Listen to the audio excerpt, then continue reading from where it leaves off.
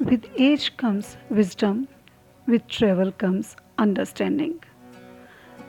Sandra lake की इस coat के साथ स्वागत है आप सबका अपने शो के इस एपिसोड में। जैसे सभी के लिए पहला इंटरनेशनल ट्रैवल एक्साइटमेंट से भरा होता है, मेरे लिए भी कुछ ऐसा ही था। नए देश में घूमने की तमन्ना और छोटे बच्चों के साथ लंबी हवाई यात्रा की टेंशन। सबसे मज़े की बात दोस्तों की राय और चिंता ये कि छोटे बच्चों के साथ अकेले यात्रा कैसे करोगी, और राय ये कि कोई नींद की दवा बच्चों को खिलाकर यात्रा पर चले जाना। खैर, इंटरनेशनल एयरपोर्ट से लंदन की फ़्लाइट बच्चों के साथ बहुत सुखद रही। बच्चों ने हवाई यात्रा का आनंद उठाया और हम विदेश पहुंच गए। लंदन जैसे विकसित शहर में साफ सड़कें, heritage sites, public libraries, double decker बसें, सब अपने आप में बड़ा आकर्षक लगा। हाई स्ट्रीट्स की शॉपिंग, बड़े बड़े मॉल्स की विंडो शॉपिंग, हर खरीद की पेमेंट को रुपए में कन्वर्ट करना, इंडियन करेंसी में 500 रुपये किलो भिंडी से लेकर 65,000 के आम मिलने वाले सैंडल, सब बड़े ही अट्रैक्टिव रहे।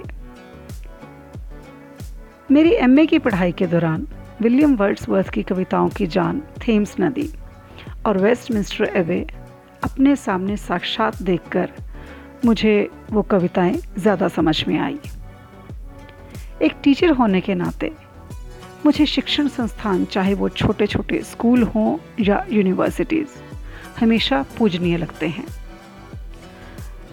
बच्चों के क्रेनफोर्ड डे केयर से ऑक्सफोर्ड यूनिवर्सिटी तक के शिक्षण संस्थान जाने तक ऐसा लगा जैसे मेरे अंदर की टीचर ने 4 धाम तीर्थ की इच्छा पूरी कर ली। एक टीचर के रूप में जो सम्मान जहाँ मिला वो वहाँ पर भी मिला।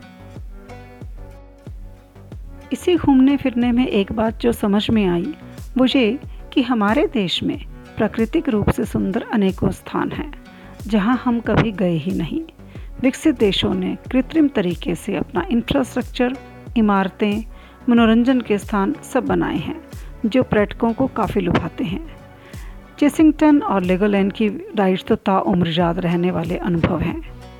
पहली बार 4D फिल्म की खूबसूरती देखकर सिनेमा बिल्कुल असली सा लगा।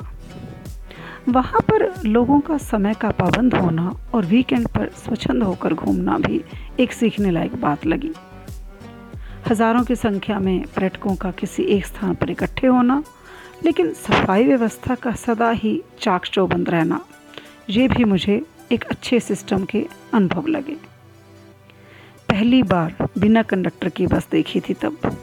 श्वेत युवा महिलाएं, अश्वेत महिलाएं सख्त ड्राइवर्स की तरह बस और ट्रक चलाती, यह देखकर महिलाओं पर बड़ा गर्व महसूस हुआ। मैंने इंडिया में कभी किसी महिला को ट्रक चलाते नहीं देखा था। इसी सब घूमने फिरने में बच्चों ने सीखा कि कैसे भारतीयों ने दूसरे देशों में अपनी मेहनत के कारण अपना स्थान बनाया है और उनके बच्चे अपनी सभ्यता संस्कृति से कैसे जुड़े हैं। दूसरे देशों की समस्याएं हमसे अलग हैं, लेकिन ऐसा नहीं है कि विकसित देशों में सभी संपन्न हैं। गरीबी, मालन्यूट्रिशन, बेरोजगारी वहाँ पर भी है। हमारे देश की तर्ज पर छोटे बच्चों के लिए मिड डे मील प्रोग्राम वहाँ पर भी प्रचलित था, क्योंकि यूके में भी बच्चों के मालन्यूट्रिशन की समस्या बहुत अधिक थी। हालांकि वहाँ पर बहुत कुछ देखा सीखा, लेकिन होम सिकनेस तो रहती ही थी। वहीं जाकर अपने देश के पर्यटन स्थल भी बहुत याद आए, जिनकी बात करूंगी मैं अपने आने वाली एपिसोड में। तब तक के लिए नमस्कार।